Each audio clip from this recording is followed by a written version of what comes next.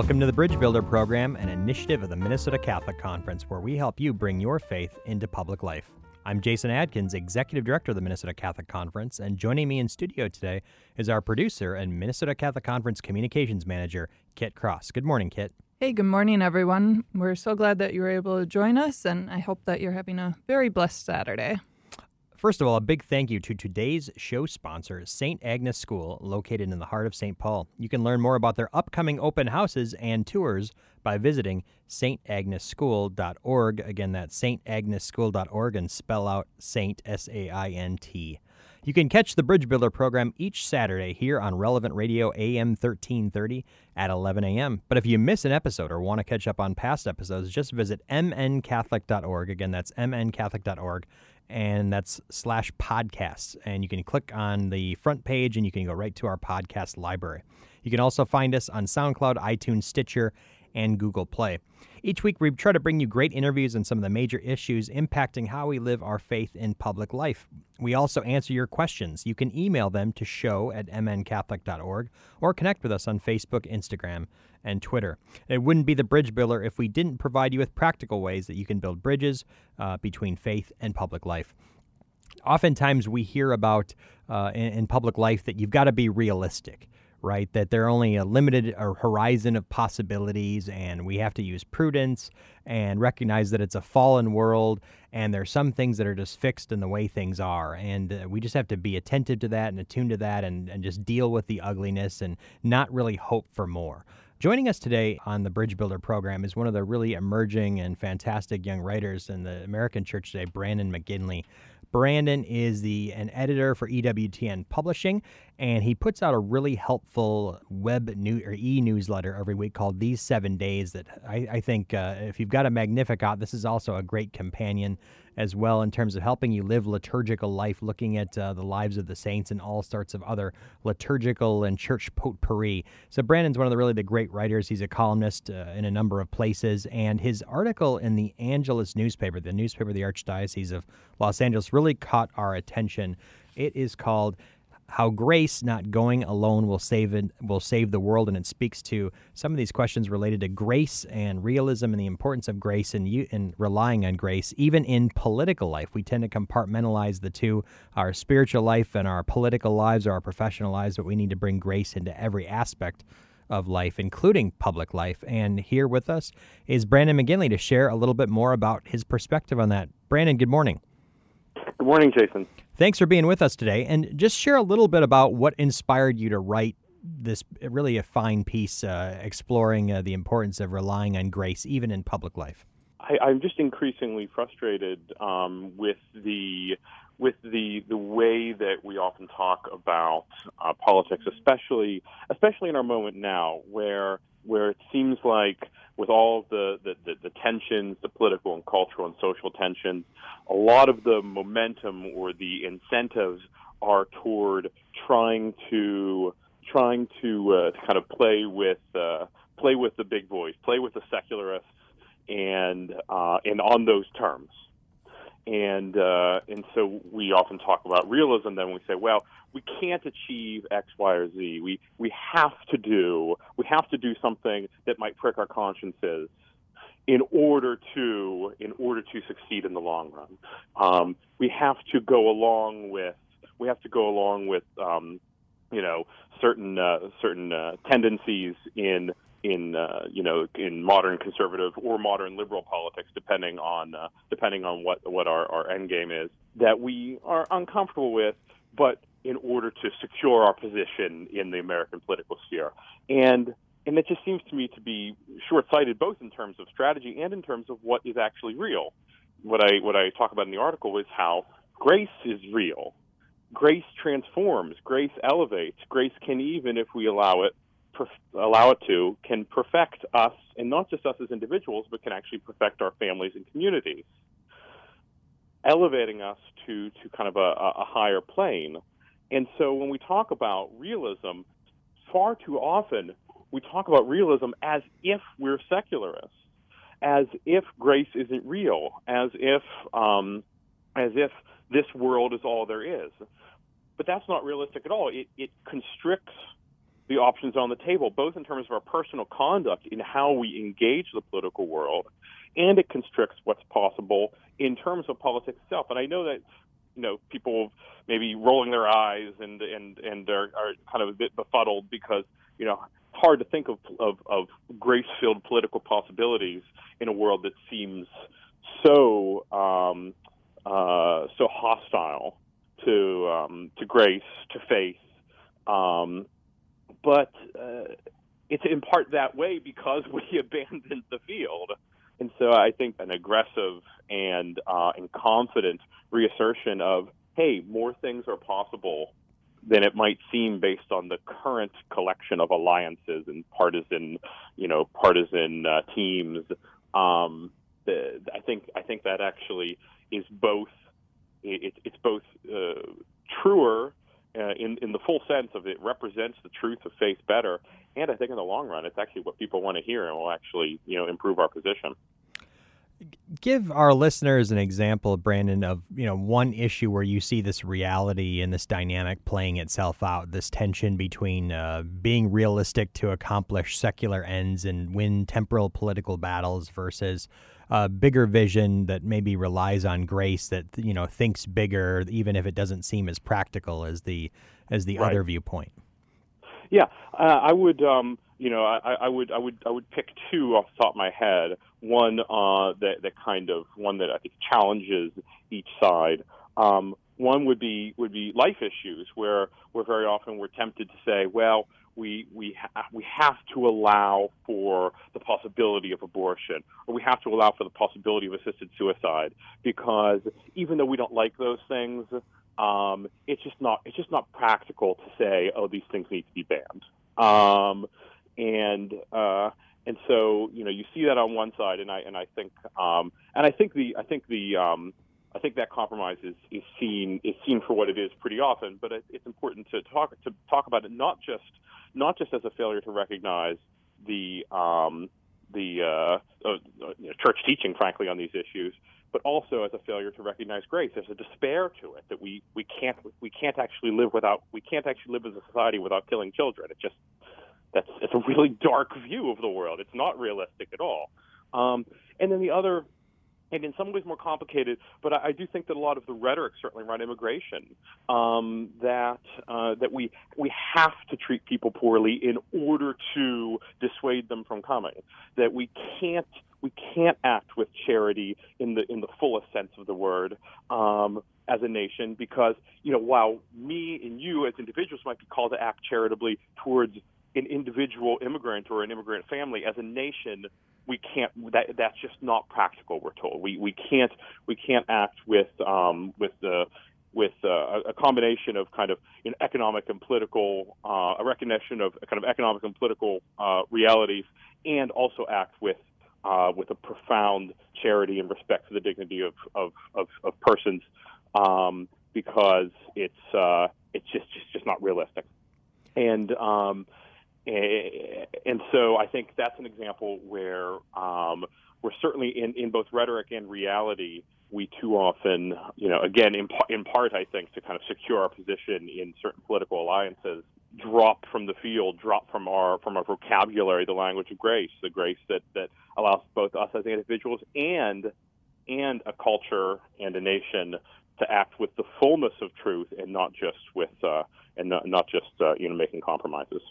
That was going to be my next question. Do you see that the reality that you're describing playing itself out when Catholics on either side of the political spectrum are really passionate about a particular issue and then see the political parties as the major vehicle for advancing that particular cause, whether it be the pro-life cause on one side, the cause of worker justice or immigrant rights on the other side, and therefore they keep their mouth shut or keep quiet, or even in some cases buy into the ideology, the libertarian element of ideology in the particular party in which they're involved in. Is that something that's a part of that dynamic that you're discussing too?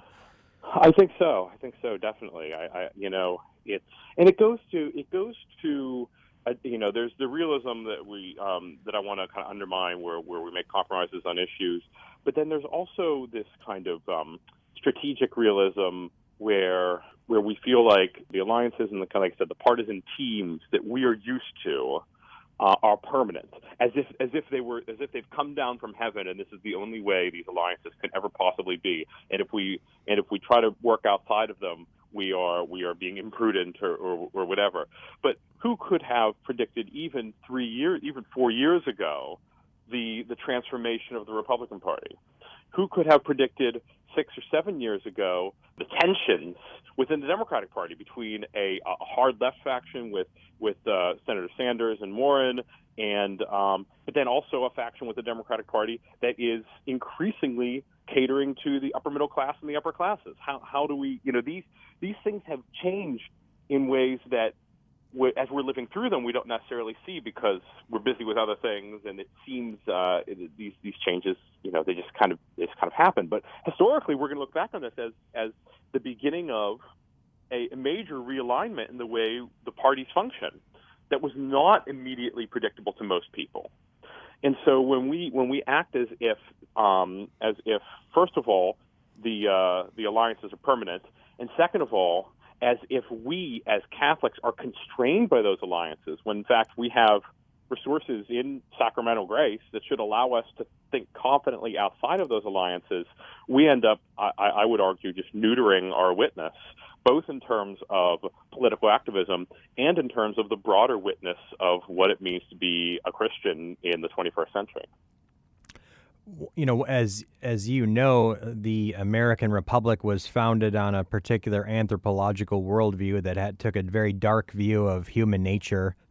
Yeah. And so, and in many ways, our political institutions are constructed precisely because they have a very limited view of what politics can accomplish. What impact does the way in which our institutions or the institutions of liberalism are constructed, how does that play into the dynamic? Does that shape who we are, or do we need to be more proactive in shaping that landscape? I think one of the things about what you kind of described there as the liberal anthropology, or certainly the anthropology of liberalism as it was instantiated in the United States, is that it tends to create what it assumes.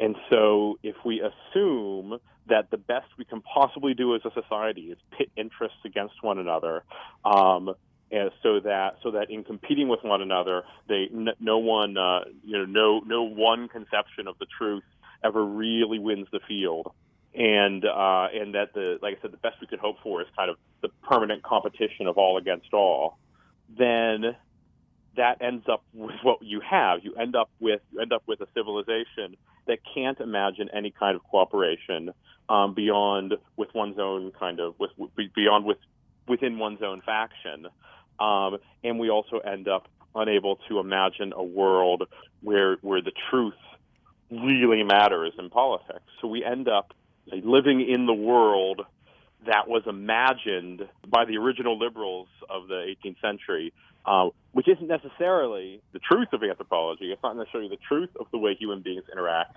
or able to interact with grace. But yeah, like I said, it ends up creating what it assumes, and we are all formed by that. And thinking outside of that is one of the most difficult things you can do. It's like we don't realize it. It's like a fish in water. Fish doesn't realize he's swimming. That's just this environment. And so realizing that we are formed by that in ways that are both subtle and extreme is one of the most important things we can do to kind of break out of the mold.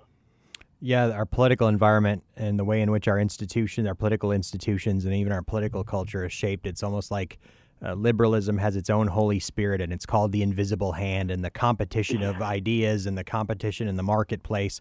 Eventually, the good will rise to the top, but it's rooted in competition and factional politics and things of that nature, as opposed to a substantive vision of the good. In fact, our institutions, in some ways, eschew a substantive vision of the good, and that maybe is one way in which our horizons and our political views can be constricted. Brandon, you talk about the importance of grace, and you alluded to it a moment ago in the sacraments. And what might a sacramental view of the world bring to this conversation? How might things in our political horizons changed if we looked at community life more like it should be in the body of Christ? That's a big question, and it's one that that it's hard to escape radical conclusions about the necessity of sacramental grace to the maintenance of society. Because if what we're saying is true, if grace is essential to living as we should as human beings, to living with that kind of fullness of truth, with that fullness of cooperation for the common good, and if sacramental grace is an essential aspect of that, then we end up with a view of the sacraments as being essential to society, without which society devolves into the war of all against all, where the best anyone can do is look out for his own, maybe his own family, maybe if you're really lucky, your own neighborhood.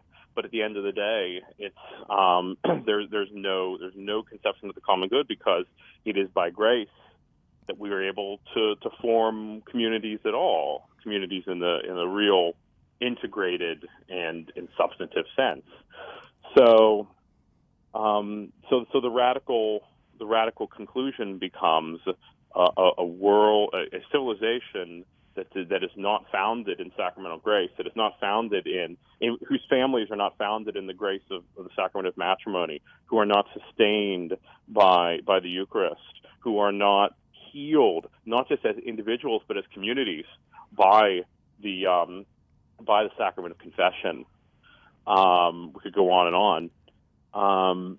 Everything's permitted, but nothing's forgiven, right? Isn't that the way things are? The cancel culture of today. Everything's permitted, but nothing's forgiven. Right. And yes, that's exactly right. And you end up with one of the things I often think is that our problem isn't so much that we deny sin. We recognize sin. We might misconstrue it, but we recognize sin.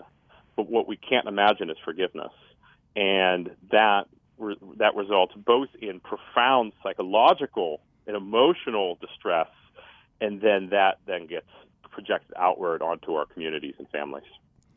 You've highlighted for us the importance of a sacramental imagination in a political culture of shifting sands, where, as you said a few years ago, we couldn't have imagined that Donald Trump would be president, that there'd be these factions within the Democratic Party. Even 30 years ago, the fall of communism, and the reality that the fall of communism was precipitated by a revolution in the heart, with Pope John Paul II, not talking primarily about politics to his Polish brothers and sisters, but talking about God and the recovery of who we are in relation to God. So Brandon McGinley has written an excellent piece. It's found in the Angelus newspaper, the Archdiocese of Los Angeles, How Grace Not Going It Alone Will Save the World. He's helped us unpack that a little bit more today. I'd encourage you to check out his writing through his e-newsletter, These 7 Days, and look for him all over the web. He is editor of EWTN Books and one of the great emerging young writers in the church today. Brandon, thanks for joining us and unpacking this interesting issue. Yeah, no problem, Jason. It was great. God bless you. And we'll be back in a moment. My name is Sister Teresa Christie, and I am a Dominican sister who is privileged to be assigned to teach at St. Agnes School in St. Paul, Minnesota. I am a Dominican sister of Mary, Mother of the Eucharist from Ann Arbor, Michigan. I have really enjoyed being at St. Agnes and have been blessed to reside in the newly renovated convent connected to the school. I am delighted that we are able to offer a witness of our Dominican life to the students at all ages, from preschool through grade 12. For example, my sophomore U.S. history class is right next door to the senior hallway, which is full of life. Or I can walk down a floor and see Sister Mary Consolata in her 4th grade classroom. I've been really impressed with the depth of the students' faith and the commitment of the faculty at St. Agnes. I love the classical liberal arts curriculum of the school and its dedication to teaching the Catholic faith. St. Agnes School is proud to promote an authentic witness from its faculty. Preschool through 12th grade in the heart of St. Paul. Discover a school where you will be known. Learn more by scheduling a personal tour for you and your family at stagneschool.org.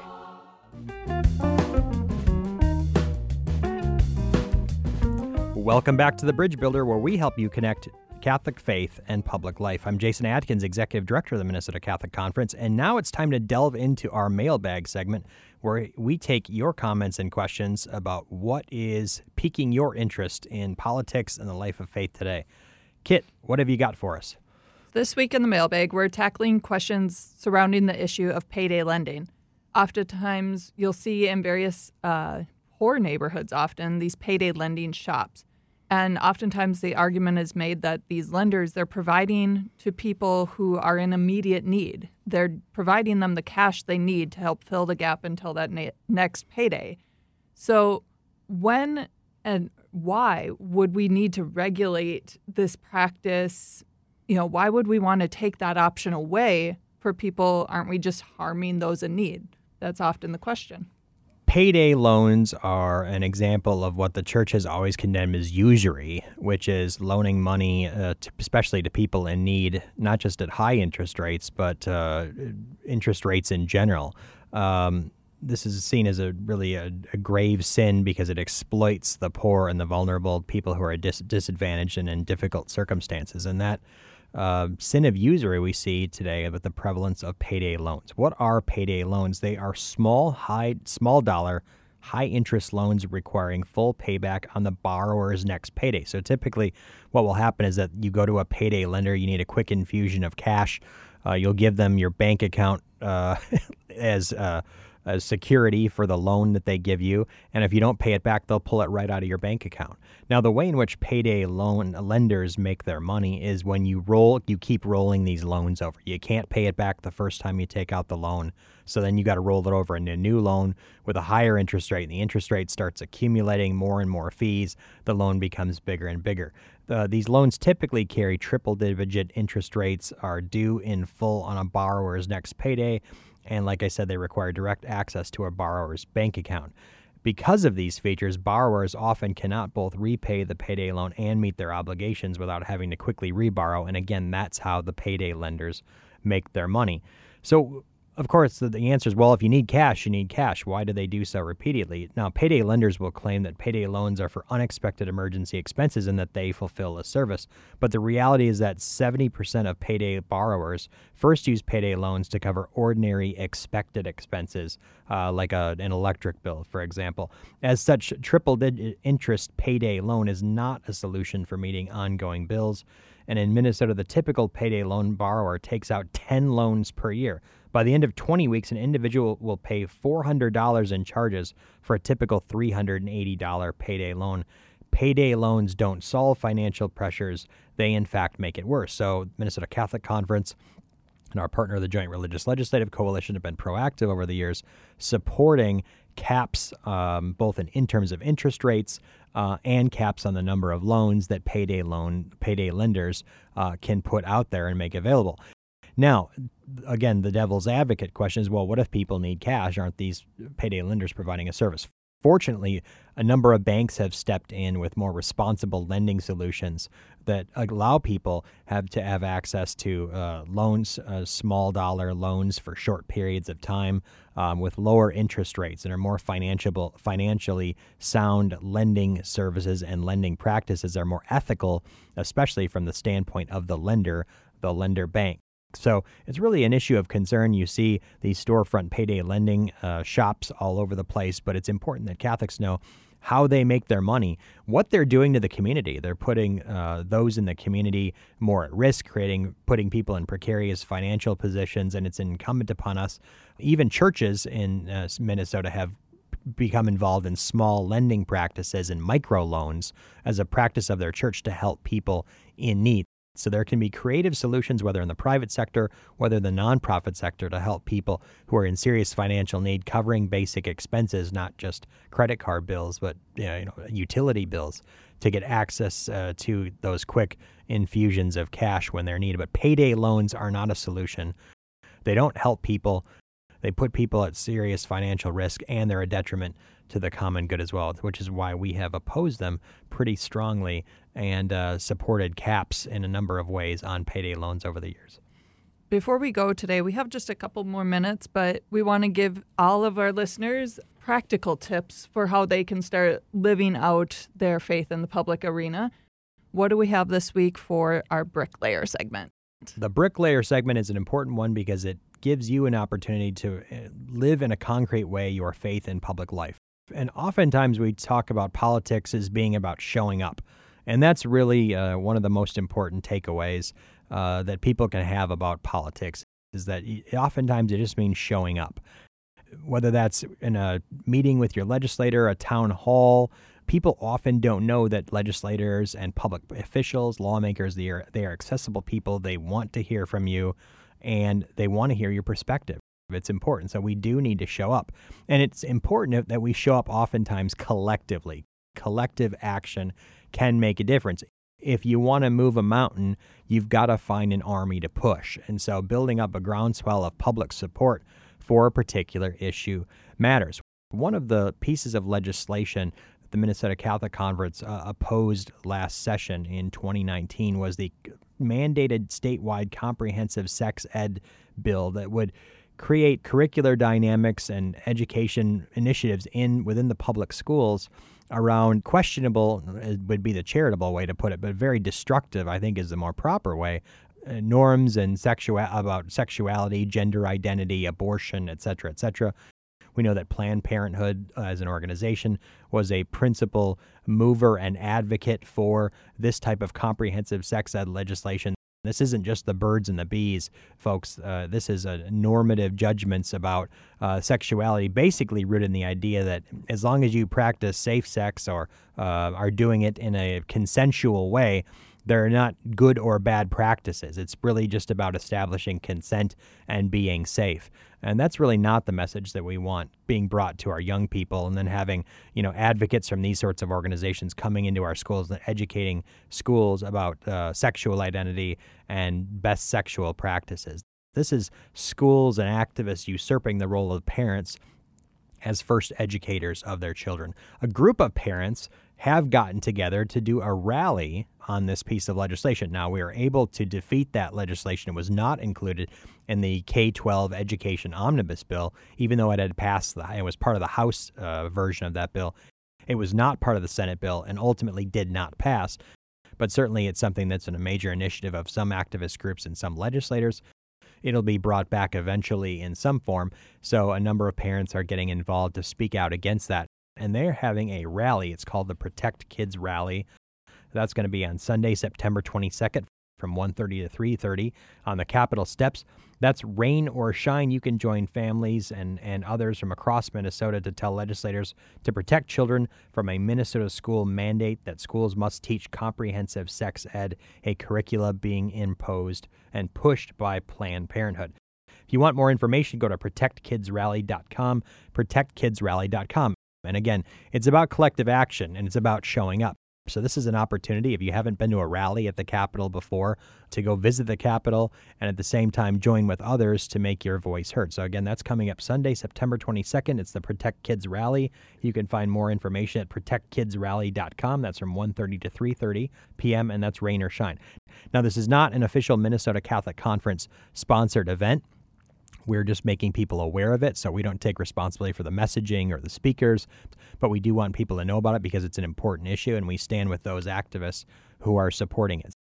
So again, that's the Protect Kids Rally on the 22nd of September, and if you want more information, go to protectkidsrally.com. That's all the time we have for today. We'd like to again thank our show sponsor for this episode, St. Agnes School. Located in the heart of St. Paul, you can learn more about their open houses and tours by visiting stagneschool.org. Again, that's stagneschool.org with Saint spelled out. Your organization can become a sponsor of the Bridge Builder. By doing so, you will help others bring the Catholic faith into public life. Become a sponsor of the Bridge Builder and let our listeners know that they have a great opportunity to engage with you and your organization. For more information, contact our producer, Kit Cross, via our email at show@mncatholic.org for sponsorship opportunities. Again, if you miss an episode, catch us on your favorite podcast app or go to our webpage at mncatholic.org/podcast. Thank you for tuning in today to The Bridge Builder. We'll be back again next week with another great guest, more of your comments and questions, and a new way for you to build bridges between faith and public life. I'm Jason Adkins, and for Kit Cross, have a blessed Saturday.